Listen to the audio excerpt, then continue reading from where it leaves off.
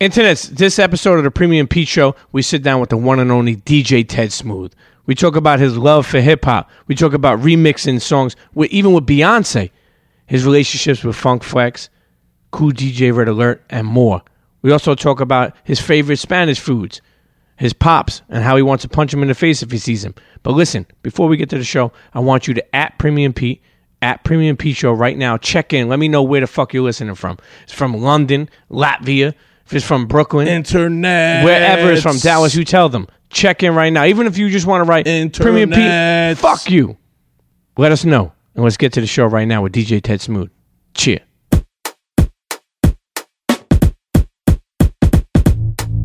Come on, everybody get set, let's go. It's the next episode. It's the Premium Pete Show. News, interviews, all of the info. Listen up, it's the Premium Pete Show. If you want the scoop in the low, down low, listen to the show, cause Milk said so. Fuck what you heard, better act like you know.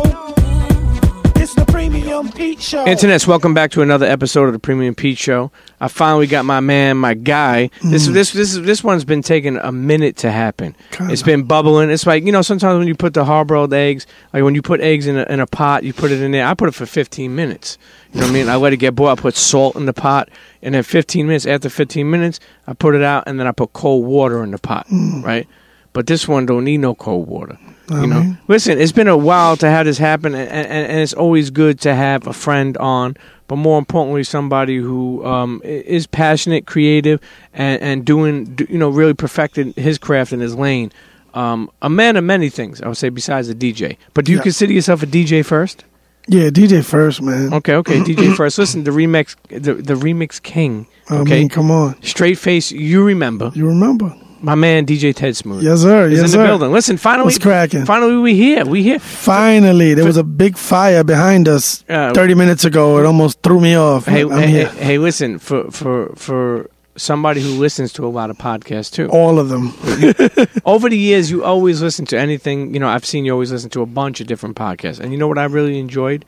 That you would always take a gem from that podcast and post it. You got to do it. And you would post like, yo, today's gems is courtesy of, you know, Premium Pete Show or Combat Jack or maybe it was Drink Champs. You know. The gems come from wherever. I could be like in the street and hear somebody talking to somebody. I'd be like, whoa. Like anything that's like, okay, I get that. I just share it. I just feel like, why keep it to yourself? You know what I'm saying? Share the wealth. So sure, it's important. I think you know, if you know something or hear something or believe something's inspiring, it's important to share it. More importantly, if somebody said something that really inspired you, I think it's important to let them know that. You know, in this day and age, we talk about, you know, even with the passing of Prodigy a couple of weeks ago, you know, you look at it, you know, it's like people don't give their roses while they're here. You know what I mean? And we keep on saying it. It's just the thing I feel that is get redundant, especially in hip hop.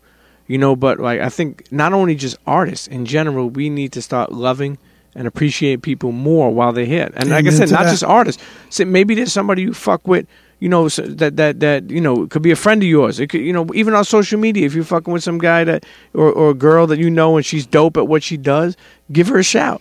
You know what I mean? Let her know, like, yo, I fuck with what you do, or I think what's her name is dope. You know what I mean? I think this one is dope, and I think that's important to spread that positivity. Let me tell you something. Many years ago, I really didn't give a fuck about positivity like that.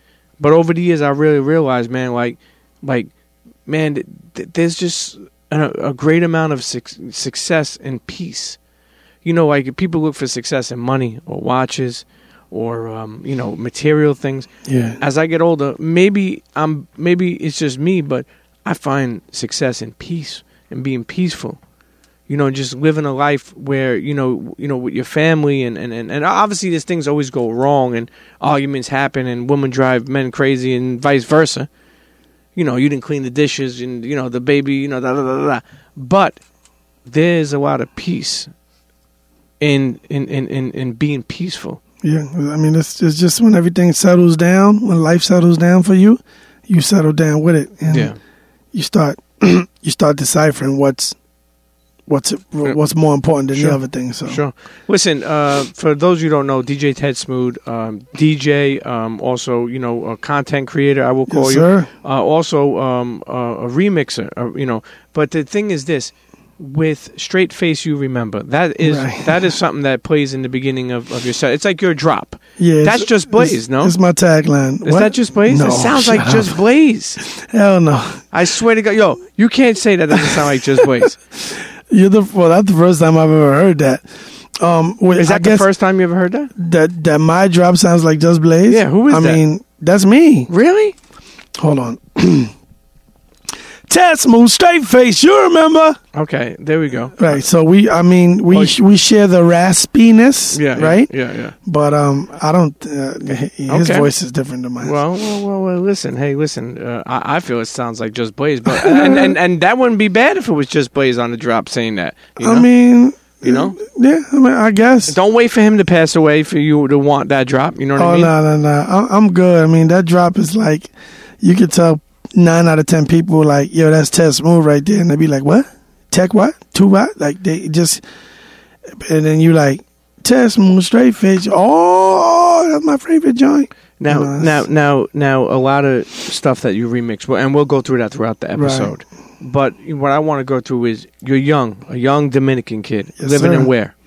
Right now? No, where'd you grow up? Oh, I actually was born. I lived on 104th Street and Columbus Avenue till I was. And that's considered Harlem, no? That's the West Side. West Side. That's the So West Side. you have to understand, there's people right now listening in Scandinavia. Right. They don't know what the fuck you're talking about. That's the West Side of Manhattan. Okay, right? there we go. So then, I lived there until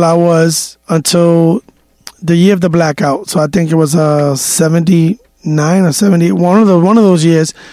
What happened was I probably was like 6 years old, and we had just got the okay to get the apartment in Wagner Projects on the east side of East Harlem, which is on 122nd and 1st Avenue, and we moved the 95% of our stuff. The day. Who are you talking about? That's my family, my mother, my father, my 2 older sisters, and my older brother. So, and what did Pops do? He was a mechanic. Car mechanic. Yeah, he was a car mechanic. Okay. And actually like an artist. He did his little artist thing, as well. Spanish art? Yeah, Spanish. He was a lead singer for a band. Really? Yeah. I used to play the tambora. I used to go to all the rehearsals. What the fuck is a tambora? Tambora is like a Dominican instrument that is, if I could describe it, it looks like a medium-sized garbage can, but if you turn it to the side, it has leather cowhide on both sides, and one side you hit it with your hand, the other one with a stick, and it goes do-go-do-go-do. Let me ask you something. Does that thing have on it property of the Department of Sanitation in New York? No, it doesn't. Okay, just it doesn't. So we moved 95% of our stuff to Wagner to the new apartment, and the next night, the blackout happened. That's me. The blackout happened, and then about a day after that, we was like, let's go back and get the rest of our stuff that we had in the old apartment, and the entire building was burned down. Really? It was a fire. So we missed the entirely burned out building in 3 days. It was so all your stuff in there was no, there was a couple of things left. Okay. We went back, but by 2 days, the building was burnt. Oh, thank God. So that was crazy. So then, we moved to Wagner. That was late 70s, early 80s. And then I raised there all my life, basically. Is that what is Spanish Harlem, for those who don't know? Is that considered Spanish Harlem? Where is Spanish Harlem? Spanish Harlem is from First Avenue to Madison Avenue, and from 97th, that's Isaac Projects, 97th to 124th Street. So it's that, in some parts of 130th when you go to Lexington Avenue. So that's East Harlem or Spanish Harlem or El Barrio.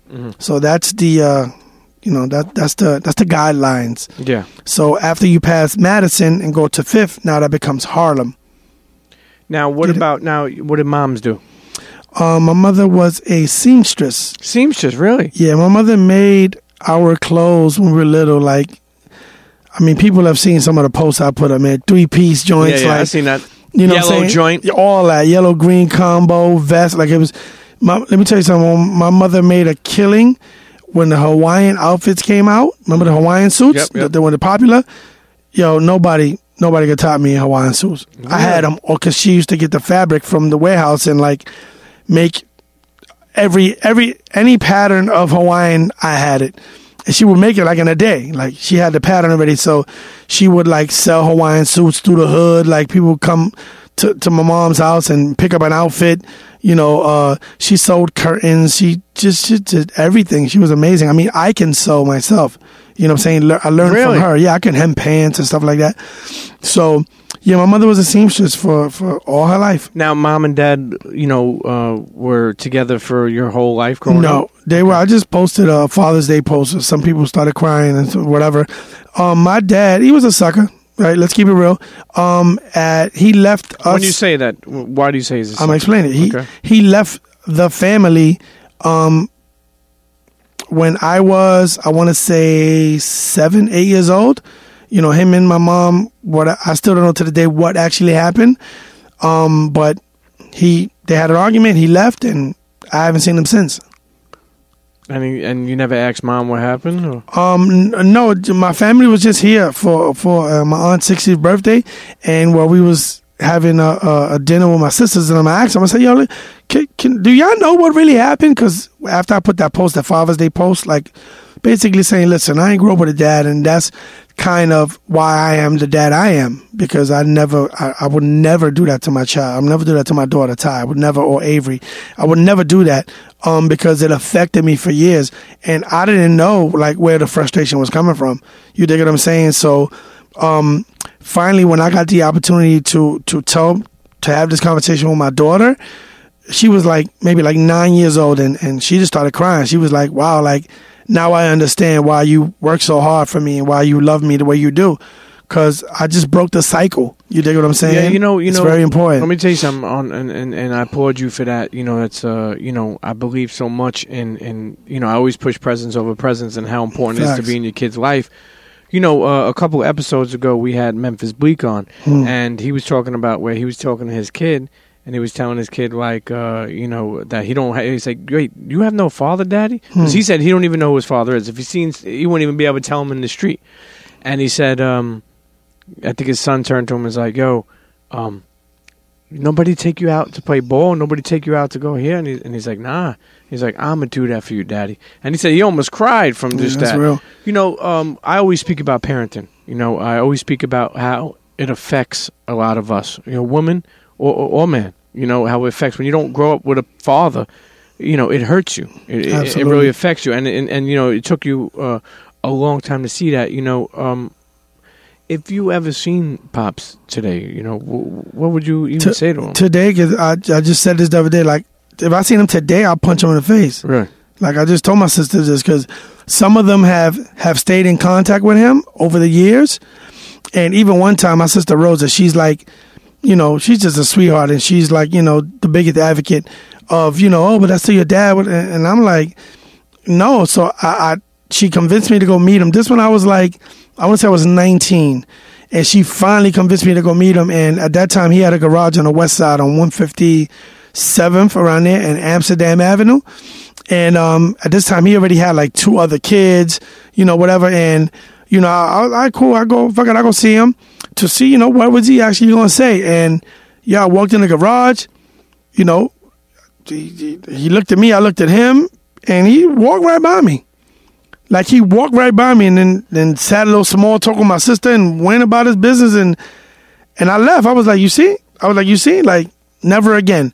And I left it alone. But just the other day I was having this conversation, and you know, it gets frustrating when you have that conversation, especially with family, because what they don't understand is that I was the closest to him. You dig what I'm saying? So I was, you know, I did the baseball, like he was like my favorite. You dig what I'm saying? Your hero. Yeah, your hero. It affected me the most because I was the closest to him. Like, he literally had a fight with my mom. I ran after him when he was leaving, and I was like, no, I'm going with you. We stood in somebody's house. I forget whose house it was. And the next day he dropped me off at school, right, which is Holy Rosary on 120th and Pleasant Avenue. His garage was on 118th Street and Pleasant Avenue. He said, I'm going to come pick you up after work.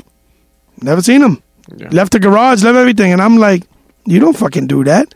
You know what I'm saying? So if I seen him today, if I was to see him today, I will punch him in the face. I believe you with that, but before we leave this earth, you know what I'm saying? I mean, you know, you look back at some things that you would have did different, and you look at some things that you want to do. You know, we have these bucket lists, so to speak. As we get older, you want to think of shit like that. I know you would punch him in the face. I believe you. But is there something that you really like to tell him, too? And the reason why I asked you that for is because when I seen your post that you put up, that shit was powerful. Yeah. And so many people go through that shit. And not many people talk about it. Yeah. Of how they're affected. And we speak about it so many times on these episodes with so many people.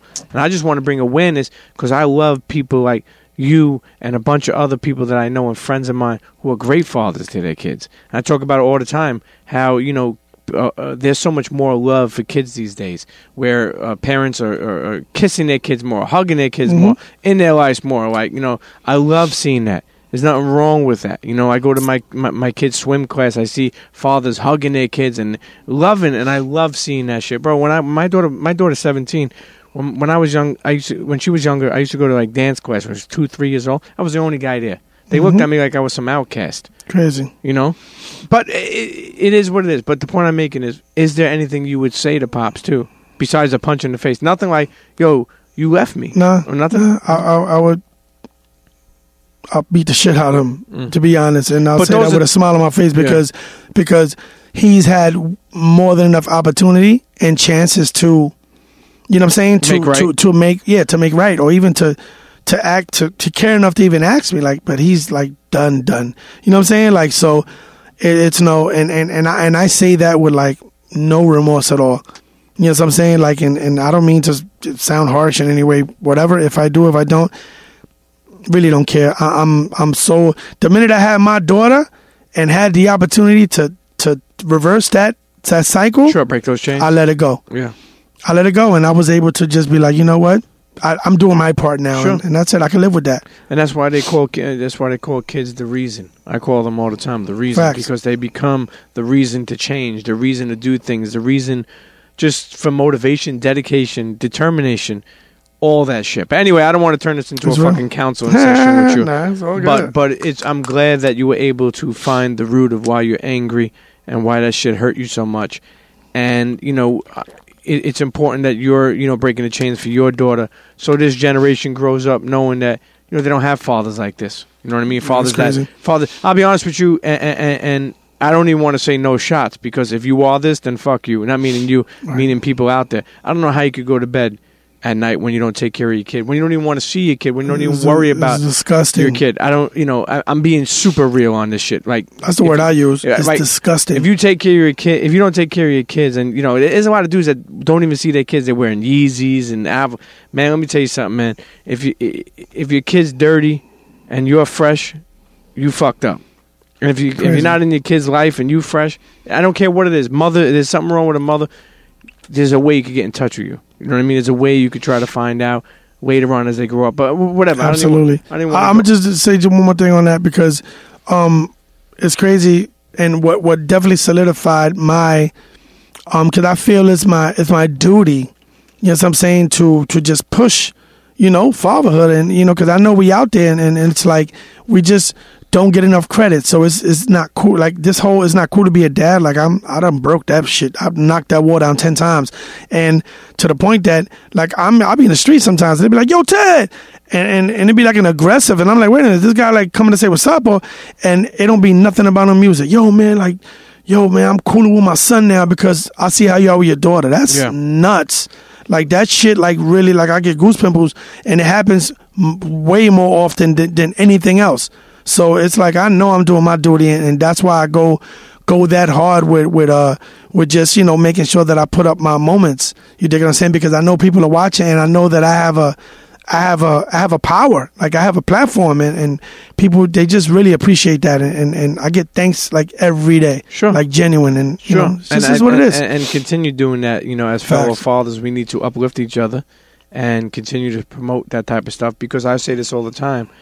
Even though you do your job as a father and I'm doing my job as a father. And I commend you too. I was going to wait for you to finish the sentence, but okay. Yeah, I commend you too, man. Baby premium, we was talking about that before the mics cut on. Like, that's what it's about for me, man. Yeah.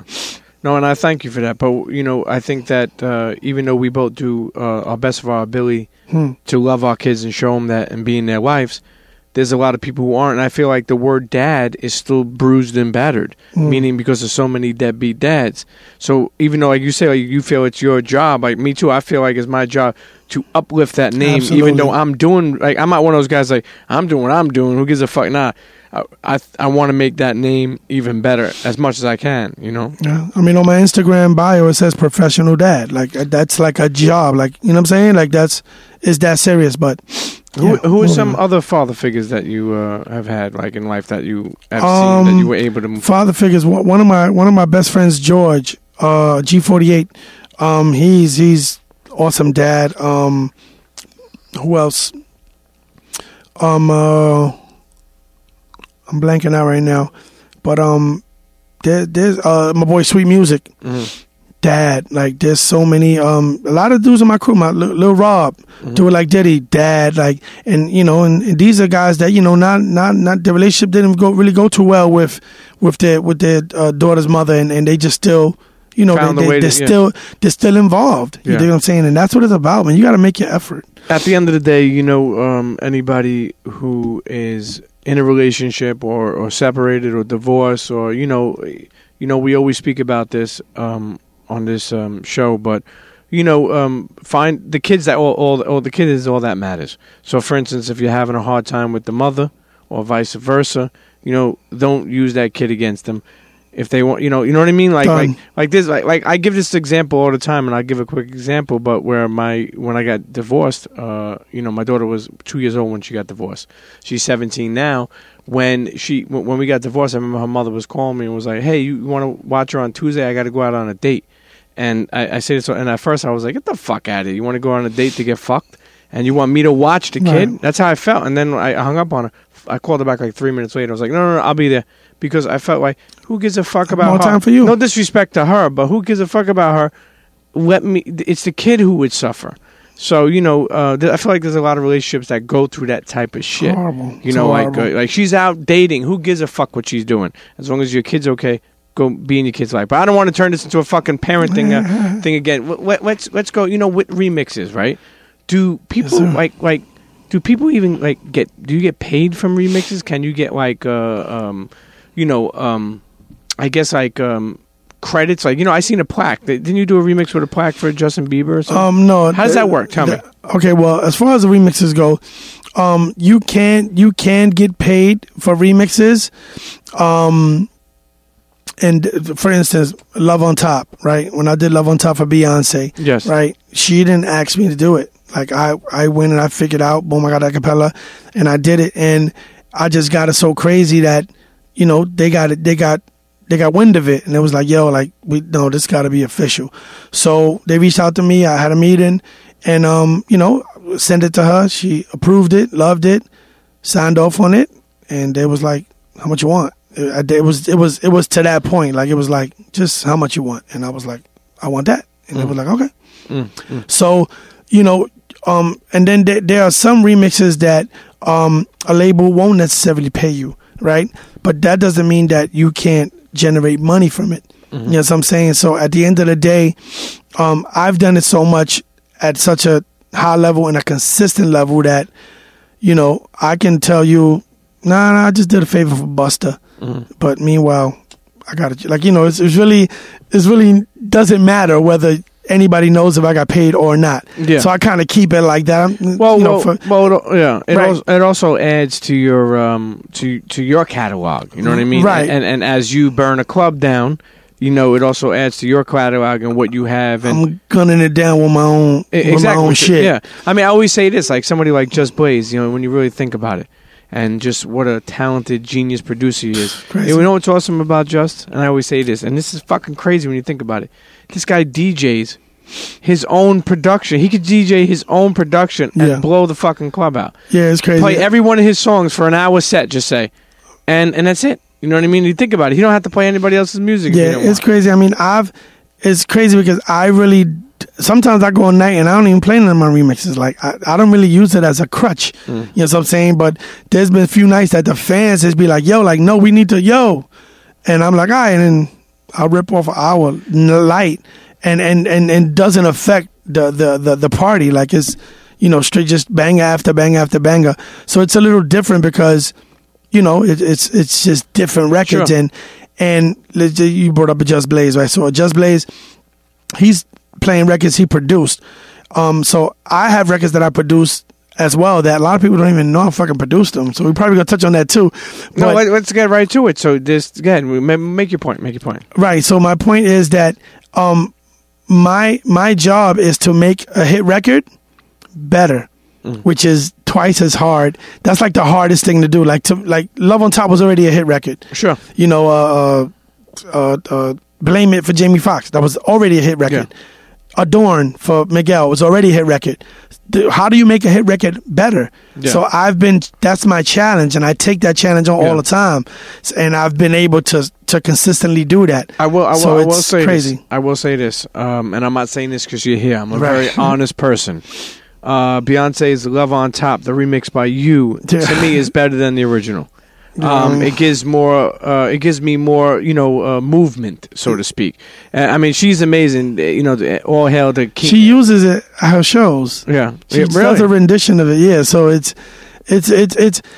weird because it's technically a remix, but when you break down what I really do, I really produce. It's like a record. It's like its own record. I really produce these records because I'm adding drums and doing all this shit, and so it's its own record. And it's like, had this conversation the other day. People always tag me at weddings like, yo, it's like, no shade at Jermaine Dupri's Let's Get Married, the Jagged Edge record. Sure. Like Love on Top it's replaced that. It's just like it's the wedding song now. Yeah, you dig what I'm saying? So that's, I mean, for a record to do that, it has to be a classic. You know what I'm saying? So now, it really is crazy. Now.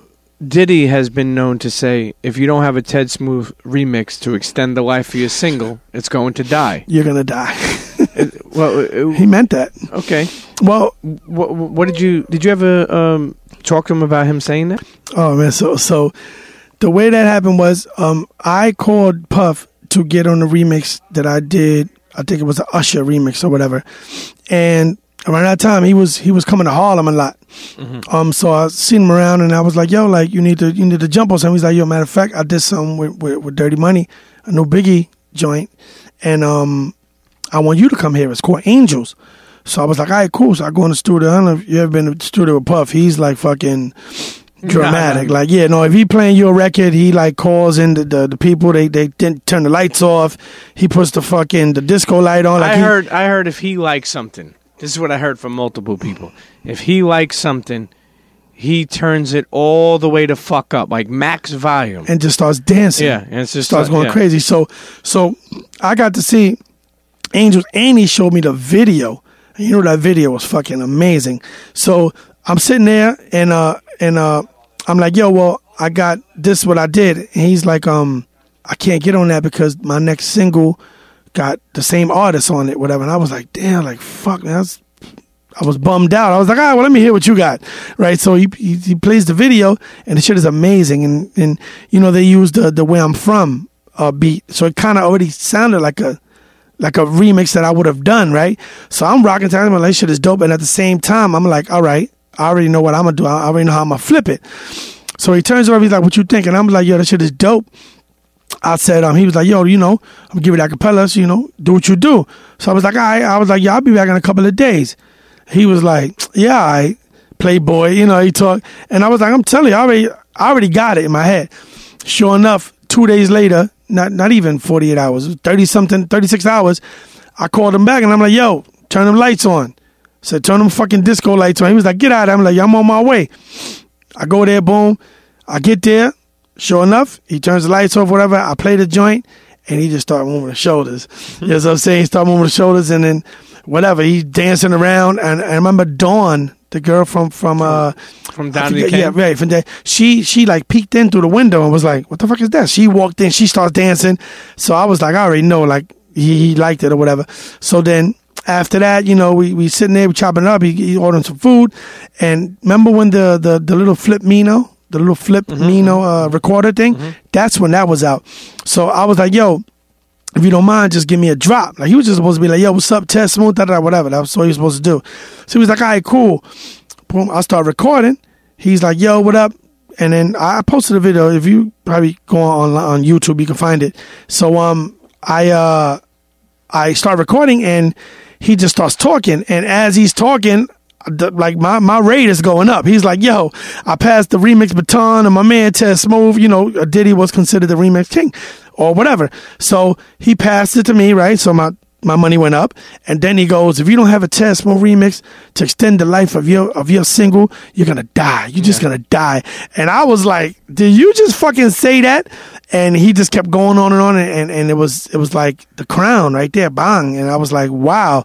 So that's amazing. Coming from him, like, mind you, he's my friend, but that's Puff. Sure. And at the time, it was him and Jermaine. Yeah. They were just like the remix. They was doing their thing. And even if you go back before that, Pete Rock, right. Clark Kent, right? Those people who made so many remixes, dope remixes. Now even like, how did you even get into remixing? Meaning, like, who inspired you to even do that? What made you want to be a remixer? I mean, you could just been a DJ. Now all of a sudden you remixing stuff. Well, it works hand in hand because I'm from the golden era of the mixtape, right? The late 80s, where we would do blends, right? So the way that worked is at the beginning of your tape, you either did an intro with like just a bunch of records or whatever you wanted to do, or you did a blend to start your tape off.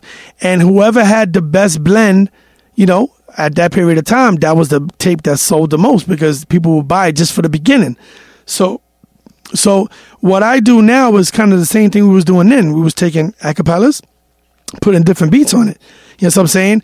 It's just the term has changed. Like, all I'm doing is, in my mind, I'm just doing blends, but now I'm adding drums. The technology has helped us to really make these records sound like records as opposed to just one acapella, one instrumental, and you just rock that for 2 minutes. You know what I'm saying? So it's the same concept. So I didn't get really influenced from nobody. It was just like, that was what we was doing when the mixtapes came out. You feel me? So that's basically what I'm doing, but it's just on steroids because I go all the way. Like, I mix it, I get it mastered. You know what I mean? Sure. Like, so it could sound just like the record I played before. Like, if I'm playing the Drake record and I play my remix after that, sonically, it's going to sound just as good. Shout out to my engineer, Choco. Greatest. Shout to Choco. Yes, he deserves all praise due. You mentioned before that people may not have known that you've done some production. Right. What production have you done? I'll tell you a funny story. Just the other day, my sisters was here from Florida, and they did an Airbnb in Harlem, and we all there. Jessie's there, and Jessie, my fiancé, by the way, for those who don't. Jessie Cotto. We'll bring Jessie Cotto on a little bit to talk about some Dominican Puerto Rican shit. Right. So we're there, and where my sisters, they lived in Florida for years, but they're from East Harlem. Mm-hmm. So all they want to do is eat. They want to find rib tips, Chinese food. They want to acapulco. Sure. They want to eat all that shit. So they're like, yo, where can we get some cookies at? Right. So I was like, yo, Insomnia Cookies. They have cut premium check for the shout out. So Insomnia Cookies, they deliver to 3 a.m. to 1 a.m. So I'm like, all right, fuck it, let's call it. We right there in Harlem. I call, and the call center is in Philadelphia, right? So I'm trying to order the cookies, and they're like, yo, well, we can't deliver to 126th Street. We can only go to 122nd Street. And I'm like, come on. I said, my nigga, like, come on. Like, okay, you know what? Send the delivery guy to 121st.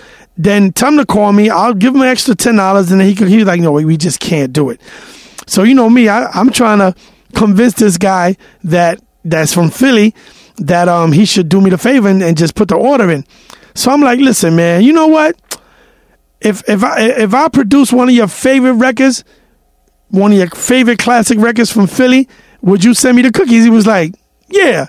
And I'm like, I'll produce Ring the Alarm, Petey Crack, Emilio Sparks, and Freeway. I'm like, that's my record. Like, send them motherfucking cookies. And he starts laughing. He was like, what's your name? And I was like, Tess Smooth. And he was like, I can't do it. I was like, yo, you gonna play me like that?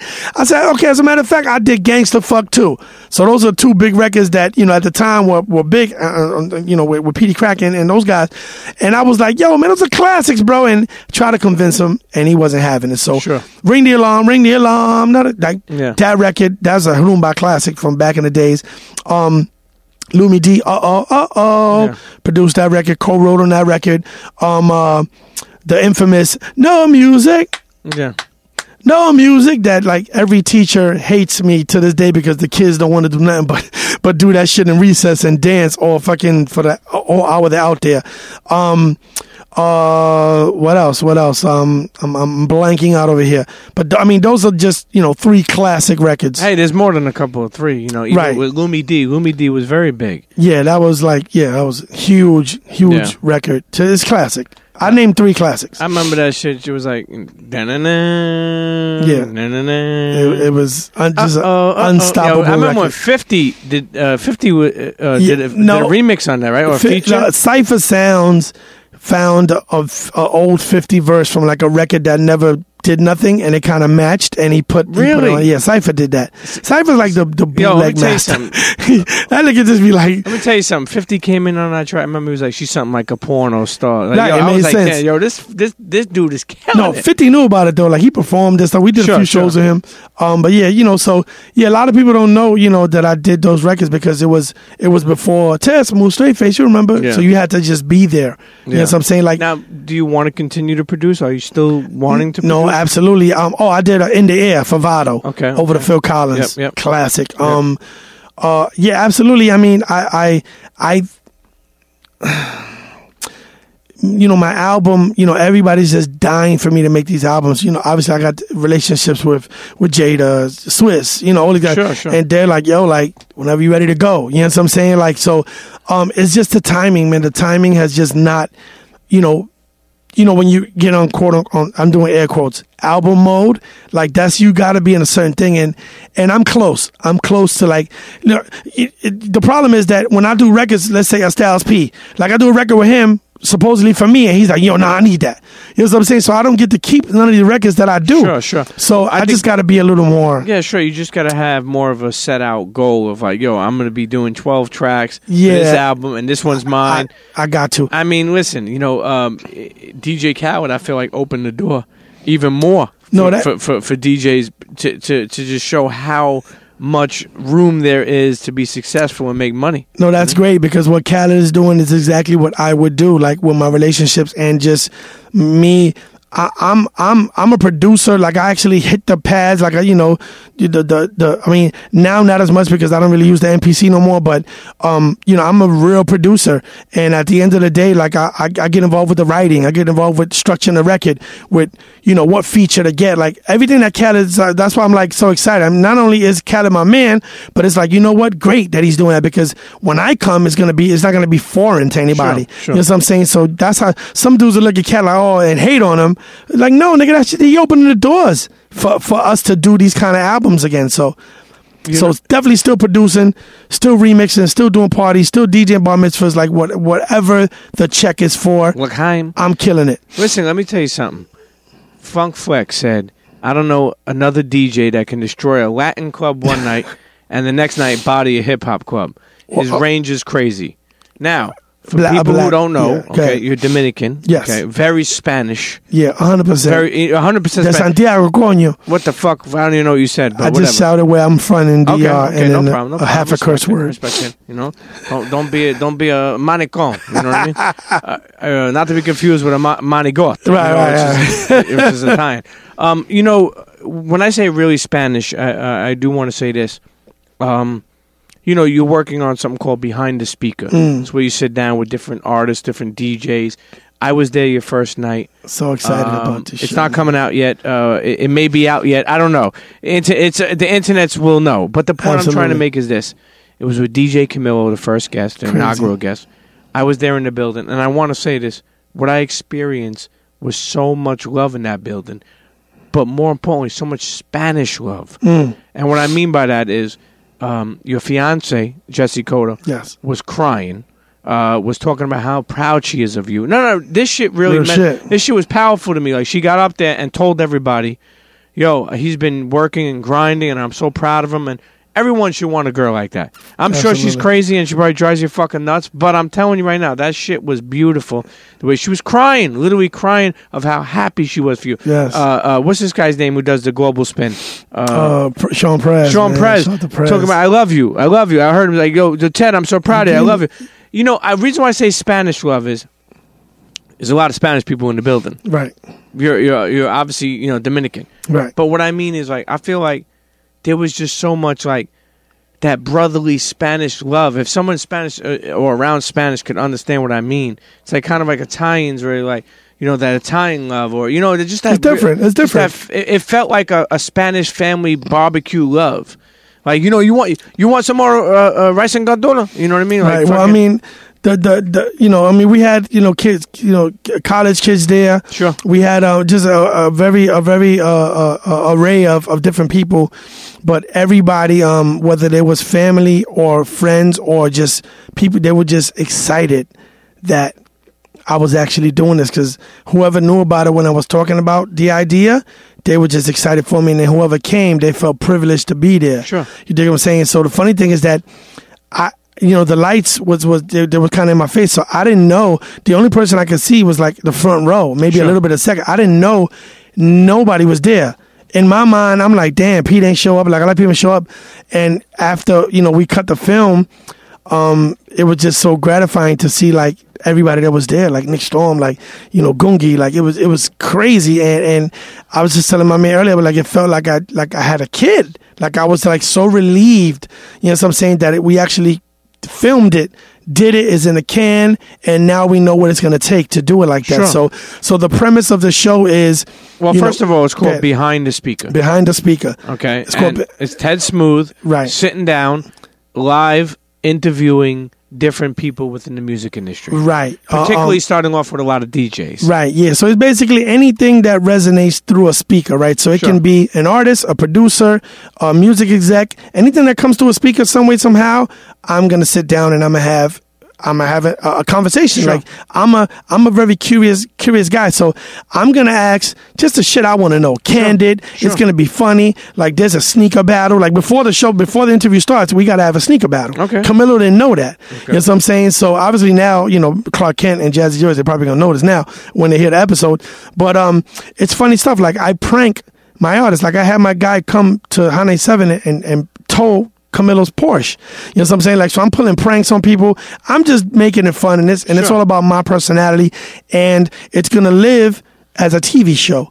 But at the same time, the audio will be a podcast. So I'm shooting a shotgun. I'm shooting one time, and it's going to live in different forms of media. Sure. So that's what makes it different, and that's what makes it special, in my opinion. And people get it. They're like, yo, you onto some shit. No, you know what I'm saying? Listen, I wish you all the best. Behind the Speaker, Internets. Listen, either it'll be out when this episode drops. Either there'll be some content out, or maybe there won't. But Behind the Speaker by Ted Smooth, I think is going to be a dope project. Get ready, man. That really just shows people within involved the industry doing things. You know, let's get back to Funk Flex for a second. Yeah, he's the one who said that. Look, you know, he could burn down a fucking Latin club and then a hip hop club the next night. Flex, now for people who are not from New York, Flex plays a lot of your remixes on. Yeah. He'll run them back, put a bomb on them like he does. Has supported you over here. What does Funk Flex mean to you?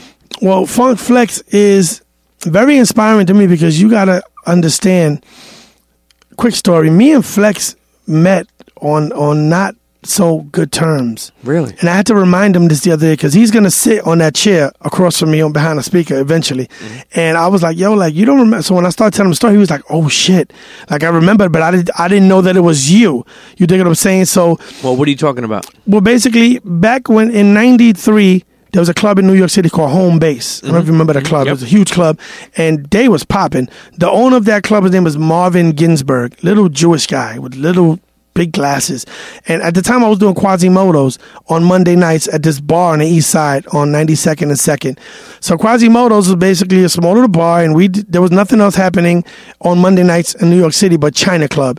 And we couldn't get to that because that was just like, bougie for the, white actors and shit like that. So we started our own fucking party. And 3 weeks later, we got 600 people there. Everybody that's where I met Nice and Smooth. That's where I met all the people. So the party was crazy. And at the end of one of the nights, this little Jewish guy comes in. He's like, hey, you want to DJ at home base? And I had heard about it, but I didn't know who he was. And I was like, yeah, why not? So he was like, I need you to play reggae. And I was like, yeah, I'm damn near Jamaican. Like, what's up? He was like, well, the upstairs room, we got to get people up there, whatever. I work out some women. I start doing home base on Fridays. Flex was doing the downstairs Friday and Saturday. They had Naughty by Nature. They had all the groups there. It was popping. In about 2 weeks, I probably had like 500, 600 people upstairs in the reggae room. And Jessie Cotto, I didn't know that she was there, but she was there because her uncle ran security for years. So she was like, yeah, I remember I used to go to that shit. So 3 weeks into that, Marvin Ginsburg goes, hey, you want to do the main room one night? And I'm like, yeah, like, why not? It's the fucking biggest night. So I'm all excited. I'm telling people.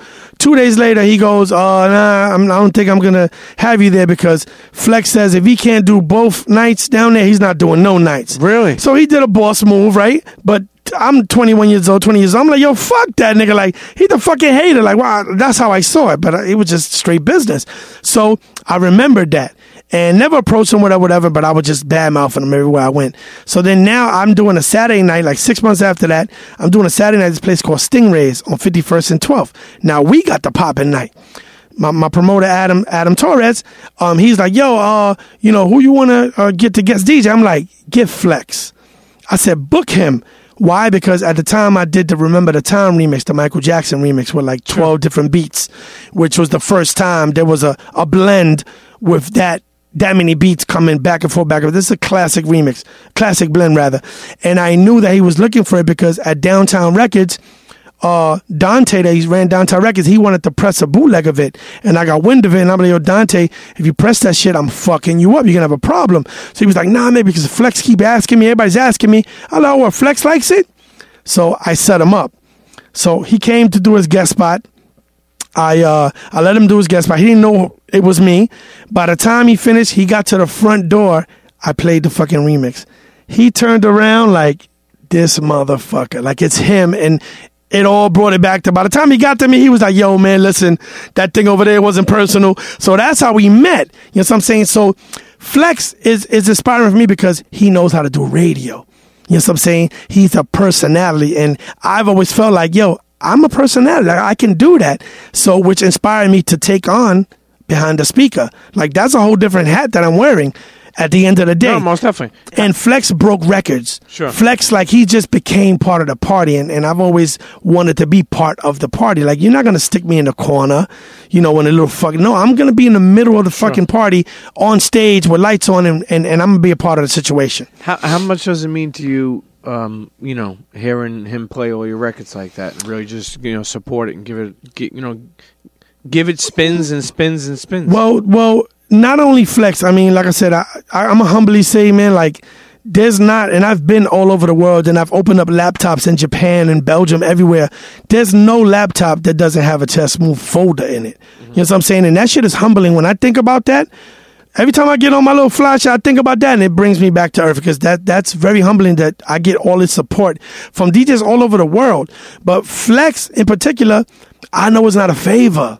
Like, he don't like all my remixes. He likes the ones he likes. He does like. So I know that's genuine. That's something that Camilo touched on in an interview. He was like, yo, like, when I'm playing it, it's because I like it. Not because I like you. I'm doing you a favor. So from Mr. C to all the DJs, even some of the DJs that hate on me, that talk over my drop, it's like, that's amazing. You don't like me. You're talking over my drop and you still playing my remix. So I take it all in stride, and I appreciate all the support because you could be playing another record, bro. You know what I'm saying? And I come from the school of, if I'm from a different block, I'm not playing that nigga shit. As dope as it may be, just because we're not from the same block, I'm not gonna play it. Sure. So to get the love like that's special, and I know that when he does a movie, Flex's favorite remix is one of them. Actually, is French Montana. Shot Caller. Okay. I used the Public Enemy number one, that beat. That's also Redditor's favorite too. Flex played that shit. I was on Hunt 16, so I just finished seeing my daughter. I was hungry. I wanted to go to Cat's Deli. It took me 47 minutes to get there. He played that shit from the entire ride. Bomb, bringing it back because he loved break beats.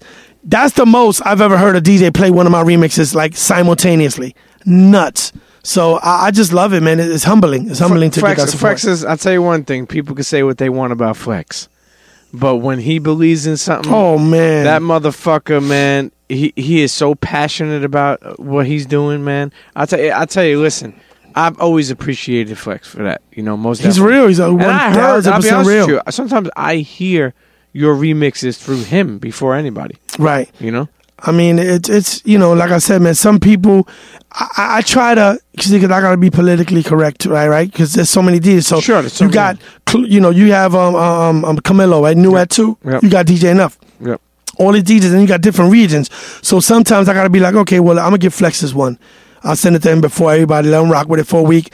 Then, you know, another one, I'll give it to Camilo first. Sure. I'll give it to this guy first, you know, whatever. So I got to work it around. You dig what I'm saying? But, you know, Cypher Sounds, they accuse him of taking payola. He fucking plays so many on remix. But I know it's genuine, you know what I'm saying? So that's dope, man. And I'm glad that my remixes they feel that they're a weapon. They feel that they're not losing any steam by playing one. It's actually upgrading what they're doing as a DJ. Let me ask you, a lot of these remixes you have done, have any of these artists reach out to you? We spoke about Beyoncé. Right. But have anybody else like reach out and be like, yo, that shit was dope what you did? Nah, all the time. I mean, Styles P, they give me different nicknames. Styles P says, he was like, you don't miss. That's fucking crazy. For someone to tell somebody that they don't miss, like that just shows how consistent someone can actually, like if you never miss. Mano calls me the resurrector because he's like, yo, you be taking niggas that be cold as ice and resurrecting them, and they be on the fucking radio now and they're getting shows. Sure. You know what I'm saying? So everybody reaches out, from Swiss to Busta to, you know, Matas Yahoo. You know what I'm saying? The list goes on and on, from, you know, record execs to, I mean, it's crazy. It's crazy. Like I did No One for Alicia Keys, and you know, she was like, yo, I love it, but you know, I didn't have access to the instrumental or the parts of the record, so I used just like a piece that I had. She was like, let me play the piano. I was like, shit, by all means. So she loved it that much that she wanted to actually play the pianos on the No One remix. Yeah. That's dope. You feel me? So they appreciate it, man. Artists appreciate it. And it's become a thing that is like, they be like, yo, make sure that tag is on there. Like that shit, that Ted Smooth straight face, you remember, like that means like you're hot. Sure. That means like something's going on if he's remixing your record. And it resonates from DJs to the artists to the record labels. That's important. It's crazy. It's important. Listen, we're going to go on a break. Yes, okay? Sir. What I want you guys to do is go to YouTube or go to SoundCloud. I mean, are you on SoundCloud? Not on SoundCloud. Go to YouTube, check Ted Smooth remixes, check some of them out. Let us know what you think. Add us on Twitter or yes, Instagram. Sir. Ted Smooth at Ted Smooth at Ted Smooth at Premium Pete Show. Let us know what you think, man. Like I said, there's a bunch of remixes on there by Ted Smooth. Crazy. I mean, I like them.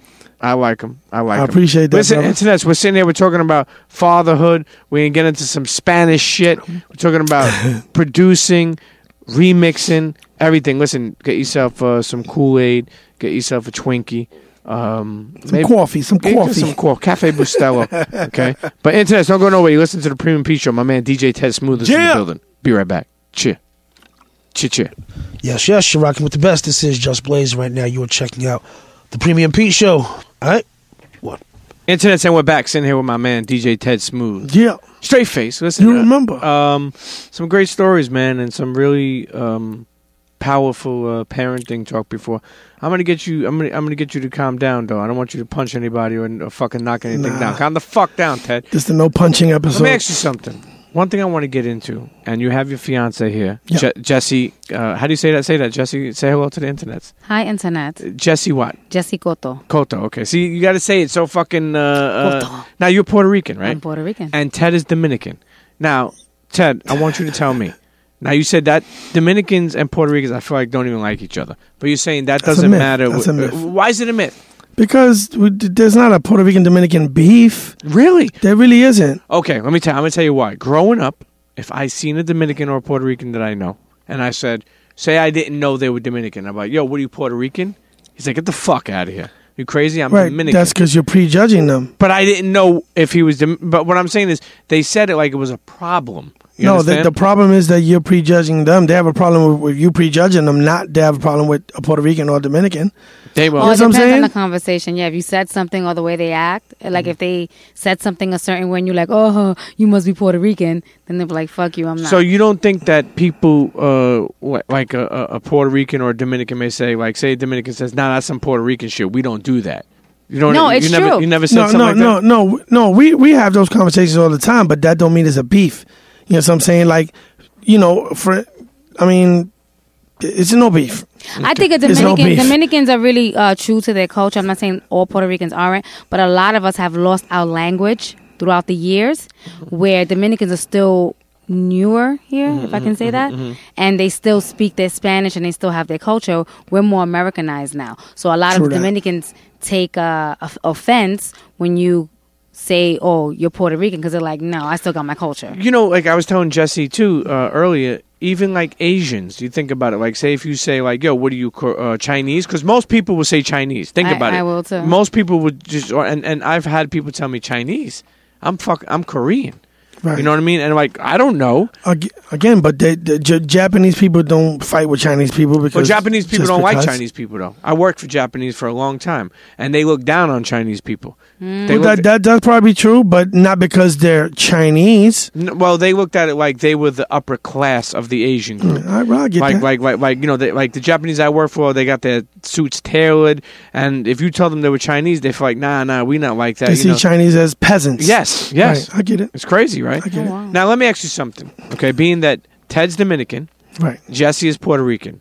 What I want you each, well, Ted first. What is the best Dominican dish for anybody that's looking to ever eat Dominican food? It's the popular name is called Los Tres Golpes.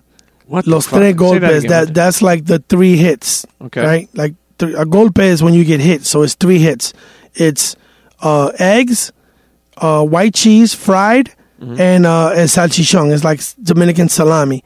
Right? So Los Tres Golpes with mango. Mango is a green plantain. When you boil it and then you mash it up and you put a little bit of salt, a little bit of whatever. I like to put a little bit of butter and mayonnaise to make it my own little taste. Okay. So on the mango with huevo, salami, queso, that should be in the middle of the flag. Like that's like so anybody who wants to get a nice taste of Dominican food, they would order. How do you say that again? Mango con los tres golpes. Okay. Internet. You may have to pause that and rewind it back to say hear that again. But hey, listen, if you're interested in finding out about some Dominican food, try that out. Now, Jessie, on the Puerto Rican side, what would you say? Definitely white rice and beans. White rice and beans? That's so plain, man. No, it That's is. like fucking baked ziti. You know? Acapurria. What the fuck did you just say? Yeah, I don't really know what's in there. Like there's a relleno de papa. It's a potato stuff with meat. That's really good. Cuchifrito stuff. Yeah. Empanadas. It's empanadas is always good. Yeah, right. That's really good. But it's really fattening. It's a lot of fried stuff. Shit. Listen, you don't ever see, listen, that type of food is a beautiful thing. You're not worried about that. There's always a diet for another day. No, his favorite, he loves when I make him yellow rice with corn and, how you say, salchicha? Sausage inside of it. It's chorizo? so good. Like chorizo inside of the rice. He loves that. Now making pork chops. You cook a lot? I cook, yeah. You're a good woman. Hey, look at this. You cook, you support, you are interactive with him. I rub my baby's you love feet. him. You rub his feet. Yes. Make love to him. Let me tell you something. You are a true Spanish woman. She's a keeper. She's the one that Diddy was talking about years ago. Mami, remember that song? Mami, ven aquí.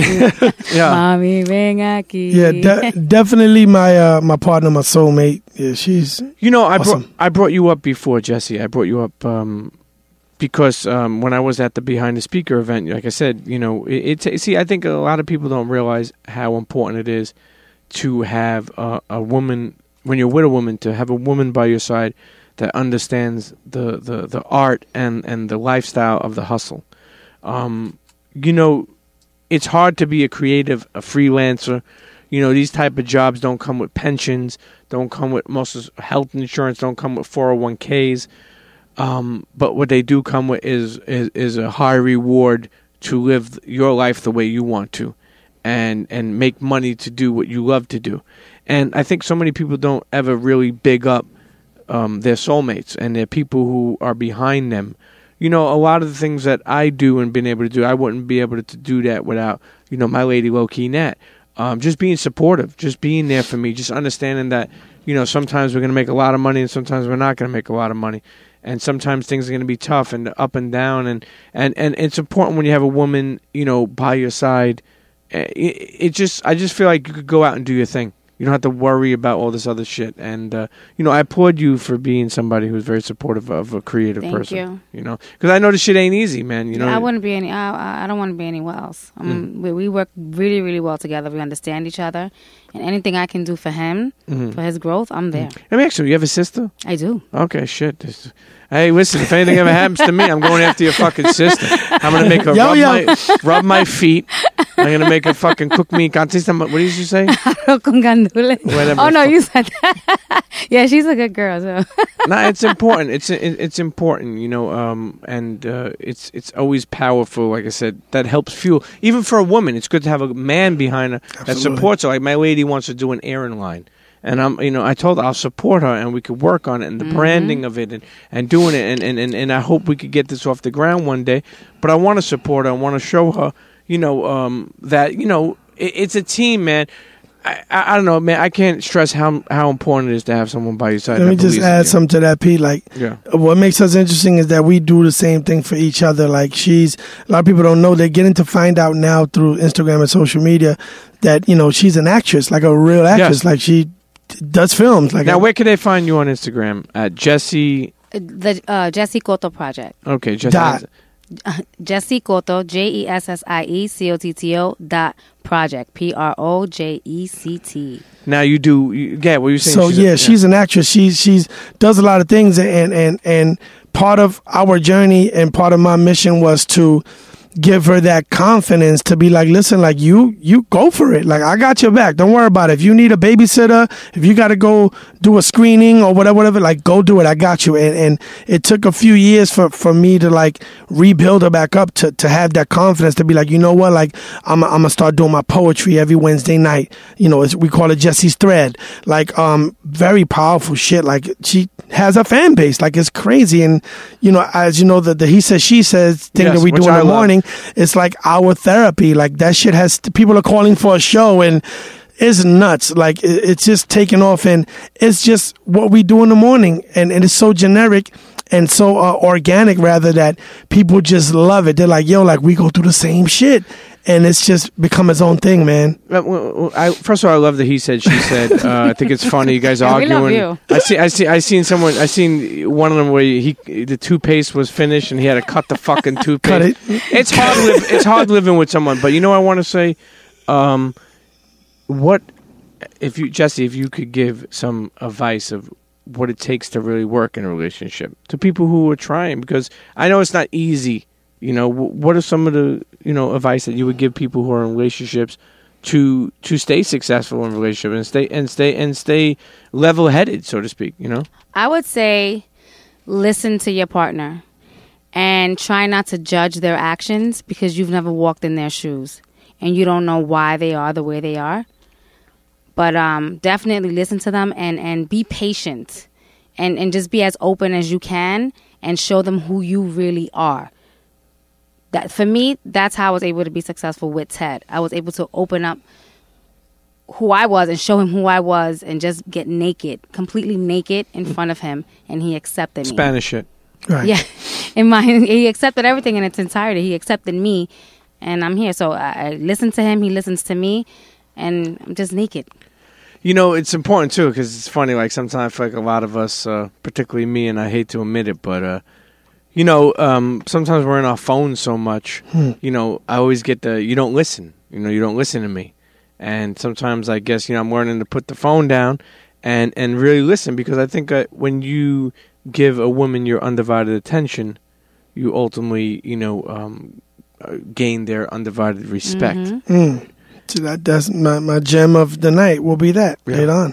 So yeah, but it's true. But so I need to start doing that more often. To be honest with you, man. Listen, like I say, it's communication. That's like one of my favorite words, and I try to spread that word to everybody because I've seen like real, like niggas about to shoot each other beef, and it'd be like communication. It's just a communication issue, and it gets settled. So it's like anything could be settled or understood with communication, man. I'm so big on that. Yeah, for real. When I was younger, I always used to be hot boxy and think that it should just pop the fuck off. Absolutely. But I've learned, it takes a skill to diffuse shit, man. And to be honest with you, in this day and age, man, you don't want to waste your life for somebody else's. Absolutely not. You know what I mean? Like, somebody wants to argue over a parking spot or some shit. Next thing you know, like even like I'll never forget when I was away, there was a guy that you would never picture to be away. Some simple-minded white guy that didn't look crazy. At least to me, he didn't. Simple guy. I was playing chess one day.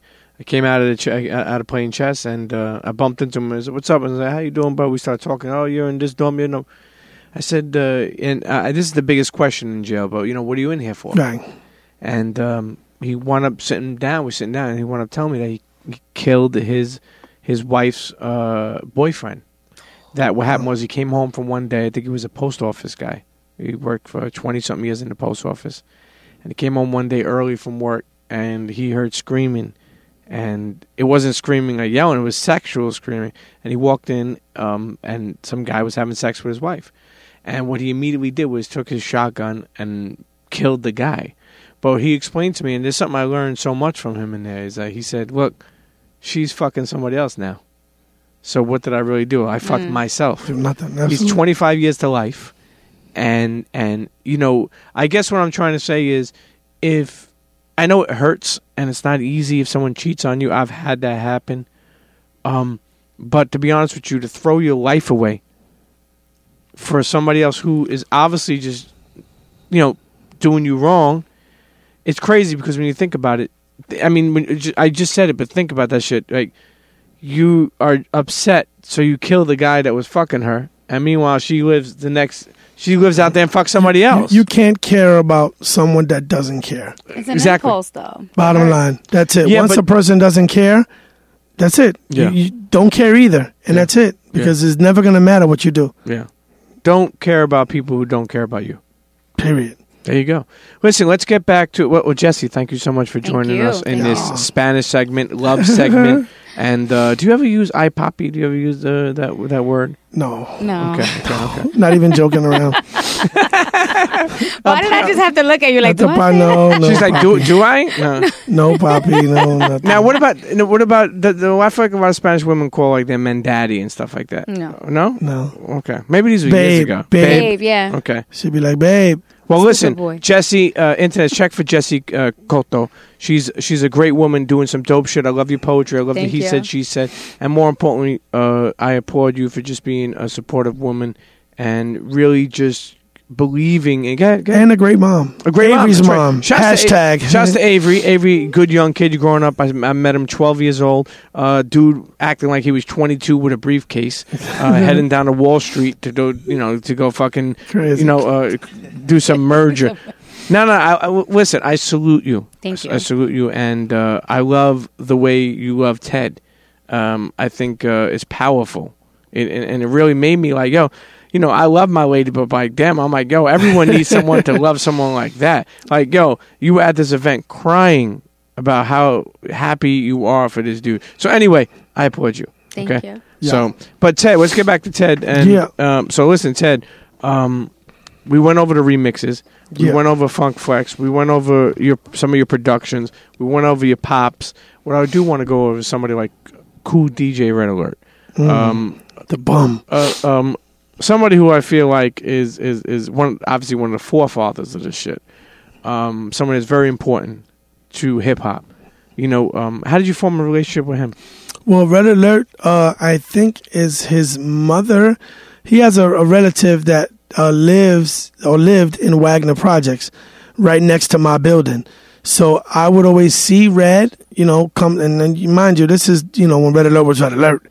You know what I'm saying? In his heyday, and even before that. And he had that red afro, that red hair. And he was just cool. Like, he was just super cool. and I met Red Alert.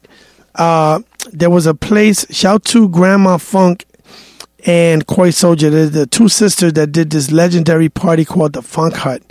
And around 1994, it was at the Big City Diner on 43rd and 10th Avenue or 11th Avenue. Bro, I love how vivid your memory is. Yeah. So they did a legendary party of it, and that was a lot of people was actually like what name some things that were like game changers for you as a DJ. At the time, I already had the East Side on lock with the mixtapes and the clubs. But the industry, they heard my stuff, they liked my music, but they thought I was black. Everybody thought I was black. They didn't know that I was Dominican because they heard my voice and they're like, okay, whatever.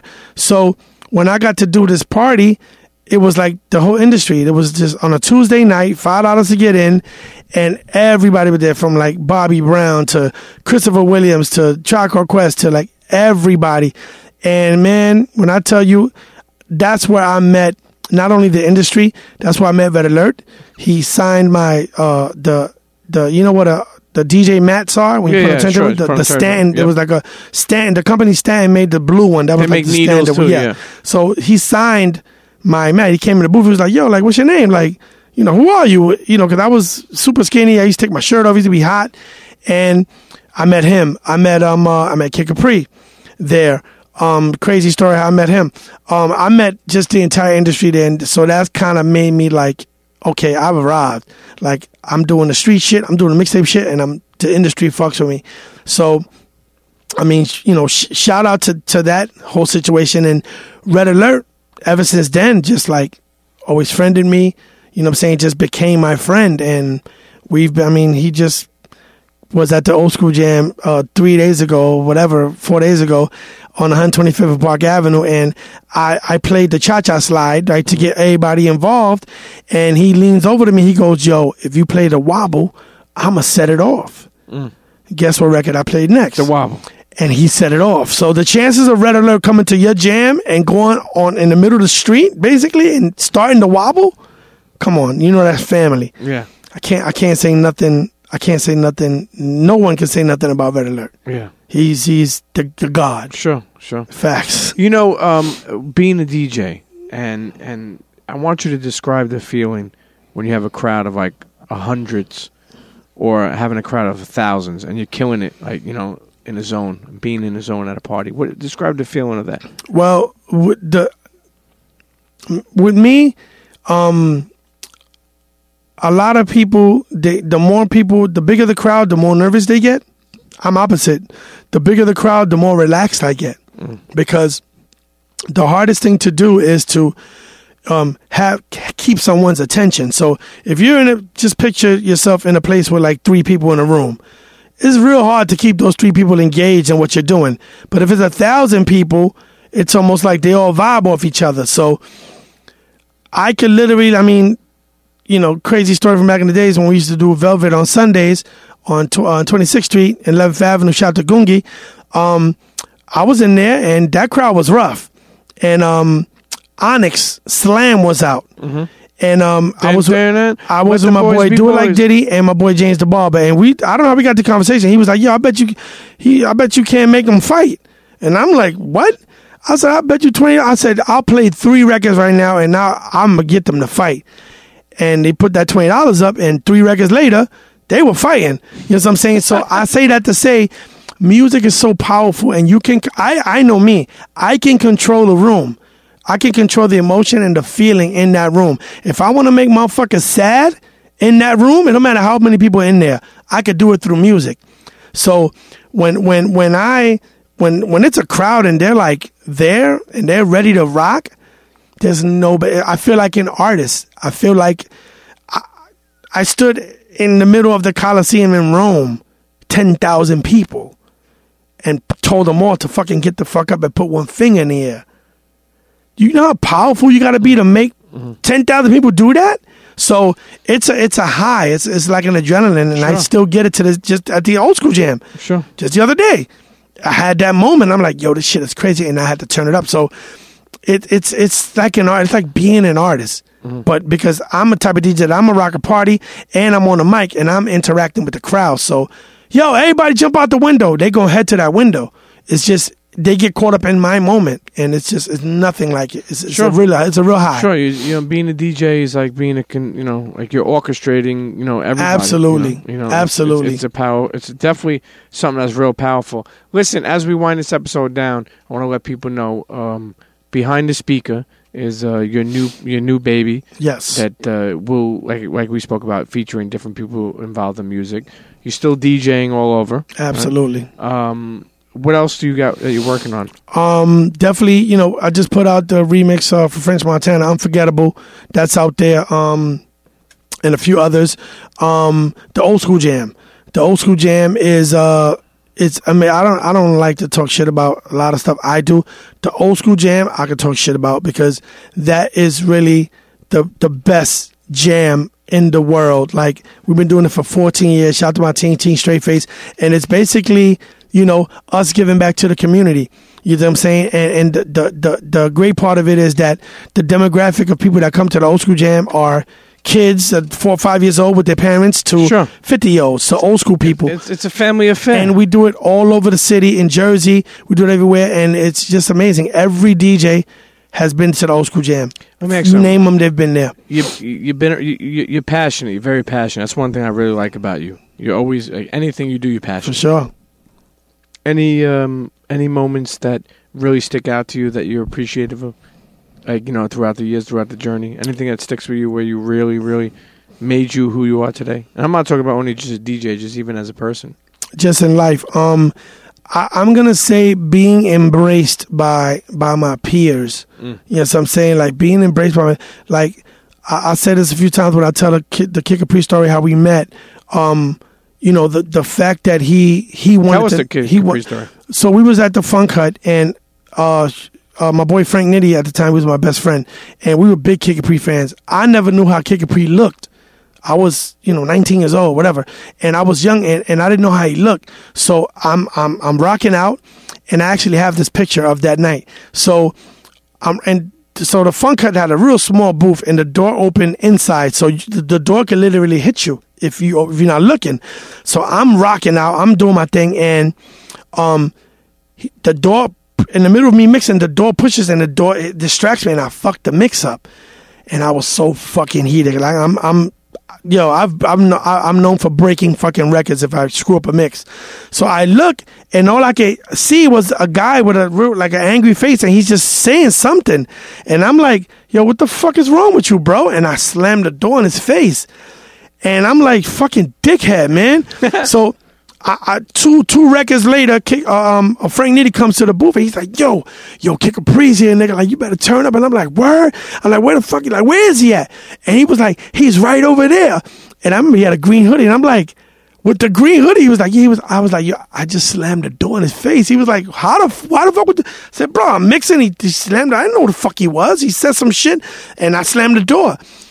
I played a blend that's his favorite, You Are My Lady, Freddie Jackson, You Are My Lady, with the Special Ed, I Got It Made beat. Okay. I played that joint, and I'm looking at his reaction because I'm a fan of him, and he puts the face, and he's like, he shakes he's like, fuck that, I'm gonna go over there. He gets up, he starts walking to the booth, and I'm like, oh shit. So this time he opens the door like with his finger like edging and like, and I'm like, yo, and he was like, yo, my bad, man. He was like, I knew he wasn't in the mix. I was like, nah, yo, my bad.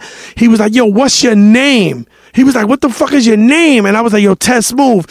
And he shook my hand, and he was like, yo, I don't want to bother you, man. Just keep taking it to him. Turned around, walked back, and every Tuesday he'll walk in, look at me like, yo, let me get that Freddie Jackson. Play it for him, and we've been friends ever since. But to me, that was a real acknowledgement. Like, when the nigga you look up to gives it back to you on some legit shit, I could have retired right there. So moments like that, when you know that it's real, and you know that the real people that matter stamped you, those are the moments that I appreciate the most. From James Cruz, may rest in peace Chris Lighty. Like, those are my mentors of mine. You know what I'm saying? I've been blessed and surrounded by so many dope, friends and mentors that I just been blessed, man. They kept me out of trouble when I was younger, like real shit. You dig what I'm saying? And to me, those are the moments. And of course, when my daughter was born, that changed my life. But shout out to Ty. Love you, Ty. I like your daughter because I've seen when you put her on Instagram, I've seen that she was making these rocks. Yeah, and she was giving them out to people, and on the rocks it would say, literally drawing on rocks that would say, inspiring quotes. Yeah, just like be great, or and just leave them for people. Yeah, I just loved how pure kids are. Like I feel like before they lose their innocence, they're amazing, and it really shapes who they become as they get older. Like this girl's literally writing on rocks, like love yourself or and that be was her great, idea. or stay focused, and leaving them for people, like in different things. And everywhere I travel, she makes rocks. If she's like, Daddy, make sure you drop. So I'm dropping rocks in Japan. Yeah. I'm dropping some rocks in Cali. Yeah. And they find them and they hashtag and they post them. It's amazing. It's important. And, I even seen like Tahiri supporting her. Forget it. Tahiri loves that. She was like, people request rocks from her all the time, like cancer survivors. They'll be like, yo, can you please tell your daughter to make me a rock? And I'm like, amazing, and she makes them. It's the rock, but yeah. Shouts to Ty. Ted. Listen, as we wind this episode down, DJ Ted Smooth, man, I really enjoyed just going over the journey. Enjoyed Jessie Cotto, giving some relationship advice and how to support a man. Listen, every woman got to be like Jessie. Make that food, make that love, make that support.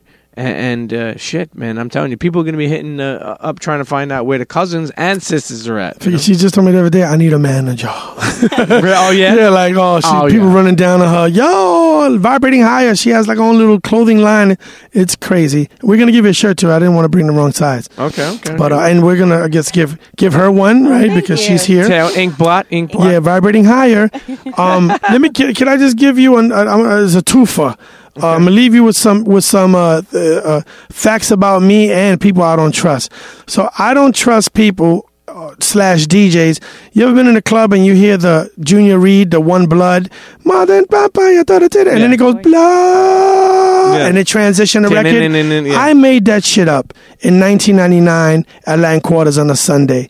We're gonna stop all this taking credit for that shit. Who's taking credit for it? Every fucking DJ that wants to say I made that, and there's not one person taking credit for it. Tons. Now, thank God that I was recording live. That's one of my CDs on my USB card. Is like, so you can hear it when I did it live. That's number one. I don't trust you guys when y'all use that shit and fucking say I made that up. And I also don't trust people that try to give me rules on the jean shorts. George. It's like, and I've been waiting to educate you, and I will educate Combat when I see him. The jean shorts ban, that started in our tournament in East Harlem together with Chill. Shout to G Bush. When was shout this? To Big Tato. This is late.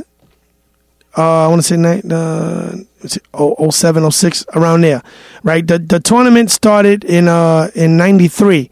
We had it for 17 years. Do the math, but I think it's TBM. I forget the name of the crew. The little dudes from Lexington Avenue. They were actually the ones that came to the tournament and were making fun of people with jean shorts. And I'm like, what? That started in our tournament together with Chill, to the point that we had a section that was barricaded. That whoever walked in with jean shorts, they had to sit there. That really? Was a jean. I got pictures of this shit. Time out. It was a jean short section. We ran people out of there. Like, we made the rules. Like, the rule is, if you're over 40, you get a pass. You can wear jean shorts. It's how fine. do they know? They're checking IDs? Yeah, absolutely. Like, I had a siren. Like, when this tournament was the number one tournament in the city from 2008, 2009. Documented. We had a jumbotron and everything. When anybody walked in the park with jean shorts, the crowd would be like, over there. And I had a siren. It could be in the middle of a fucking game. You hear the game stopped. Where the fucking jean shorts at? It was ridiculous. Hilarious. So anybody over 40... Over 40, you can get it. Like, I can wear jean shorts now. Okay. I'm good. Anything under 40, you can't do it. Girls, a jean skirt, we let you slide. Jean shorts, it's not cool. That's where it started. That's the history of it. I'm a firm believer. For years, obviously not as long as you. Right. But for years, I've been pushing the no jorts. Right. I'm in the rule committee. Okay. Like, that's us. I've been pushing that shit. I'm taking credit for that. But I'll be honest with you. Girls look sexy in jorts. No, this is what I'm saying. Listen, the dudes that used to come with the True Religions and the expenses, they'll be like, fuck that. I'm saying I pay money. We ran them niggas out of that fucking park because it was relentless. It's like, 1,000 people laughing. Yo, fam, the fucking G. Yo, sit in the corner. You got to sit in the corner, and it's a barricade. I'm going to show you the picture. Hilarious. And them kids from Lexington, they started it, and they brought it to my tournament, and then we made the rules, and that's it. Like, we are the fucking authority when it comes to jean shorts. I can't wait to combat his, but more importantly, documented. But he's older now, so he gets a pass. Yeah, you get over 40, you good. I was gonna rock jean shorts today. Yeah, well, I'm glad you didn't. Yeah, no, I got my ID card. Listen, Internet, I'm still running with no jorts. Anyway, as we end this episode, listen, Ted Smooth at Ted Smooth on Instagram. TEDSMOOTH. At Ted Smooth on Instagram, at Ted Smooth on Twitter. Yes, sir. Make sure you follow the SoundCloud. Make sure you subscribe to us on iTunes. Leave comments, man. Leave comments in the SoundCloud. Leave comments on Twitter at Premium Pete, at Premium Pete Show. And also, listen, I say this all the time. Check in from where you're at. Wherever the fuck you're at. If you're from fucking Netherlands or Russia or fucking Italy, or you're from Brooklyn or Bronx or Milwaukee or Chicago or Detroit, wherever the fuck you are, on Twitter at Premium Pete Show. Let me know where the fuck you at. Even comment on the SoundCloud. Let me know where you at. We'll give you a shout, man. Yes, sir. But listen, Ted, I'm so glad this episode finally happened. Man, funny. It's in the can. Funny. Just powerful and meaningful, man. And you're a good spirit, man. I wish you the best, most definitely. Let me tell you one last thing, Pete. I'm glad I got to share that moment with Prodigy and you on that stage at the 1 year anniversary. Rest in peace of Prodigy. It was really special to see him, in that light. He came there to just have an interview, and it turned into like a mini concert. That shit was the dopest shit. Whoa. And it was just a vibe in that place. I just want to touch on that because it was a special moment for me. Yeah. And mind you, he'd been coming to our clubs forever. Yeah. But to just be a part of that moment, and you was like, "What the fuck is going on?" Play another one. Yeah, it was nuts, man. So I do want to say. On the 1 year anniversary, when I invited Prodigy to come, and he did turn that into a mini concert. And it's funny, as a DJ, you knew exactly when and what to play. You ran through all those you had that clip on deck for all those Mobb Deep hits, and got the place amped, man. And rest in peace, Prodigy, man. It's sad that who would have known that he didn't have much more time with us. Facts. But I'm glad that you were able to do that, and I thank you for being a part of the 1 year anniversary. Yeah, man, I did it for a sandwich and a soda. I told you, when I just make the call, and I'm there, man. And that's why I tell people, man, opportunities are never defined by money, man. Like you never know. I met so many great people at your thing, and I'm like, I gotta be there, like, because in the back of my mind, I'm like, I'm doing behind the speaker, like I need to be in that world. And thank you to you too, because we had many conversations. You helped me out a lot with just some of the ideas, and just this is your world. I'm entering your world, so thank you for just the advice and all of that stuff. Like, it's appreciated. Yeah, bro. no, and even for somebody who's been around, that don't have to have an ego with me. Like, I remember you telling me, you could have picked anybody to do the 1 year anniversary, and you picked me. It was an honor. It was an honor. And it was an honor to have you, man. I really appreciate that, man. Like I said, you're a genuine soul. I know sometimes in this game, we go through some ups and downs as far as like, trying to make things pop what we want to do on other things and shit like that. I know it's not always super, super gravy unless you Diddy or something like that. But I do want to say that your genuine soul, I feel, will always take you over the top. Thank you, I appreciate it. Internets, listen, like I said, we'll see you next episode. Make sure you subscribe, rate, tell a friend to tell a friend. DJ Ted Smooth. Ted Smooth, stay face. You remember? We out. Cheers. See you next episode. Cheers. Internets, if you like what you heard today, okay, then tweet me at The Premium Pete Show, at Premium Pete, or email me at thepremiumpeteshow@gmail.com. You were fucking with it. You weren't fucking with it. I don't care. I ain't taking it personal. I want to know your thoughts, okay? And I'll tell you another thing. All my businesses out there, small business, big business, whatever business. If you want to advertise on The Premium Pete Show, email me at thepremiumpeteshow@gmail.com, and let's get something working. Let's figure it out, okay? I'll see you next week. Cheer. Forget about it.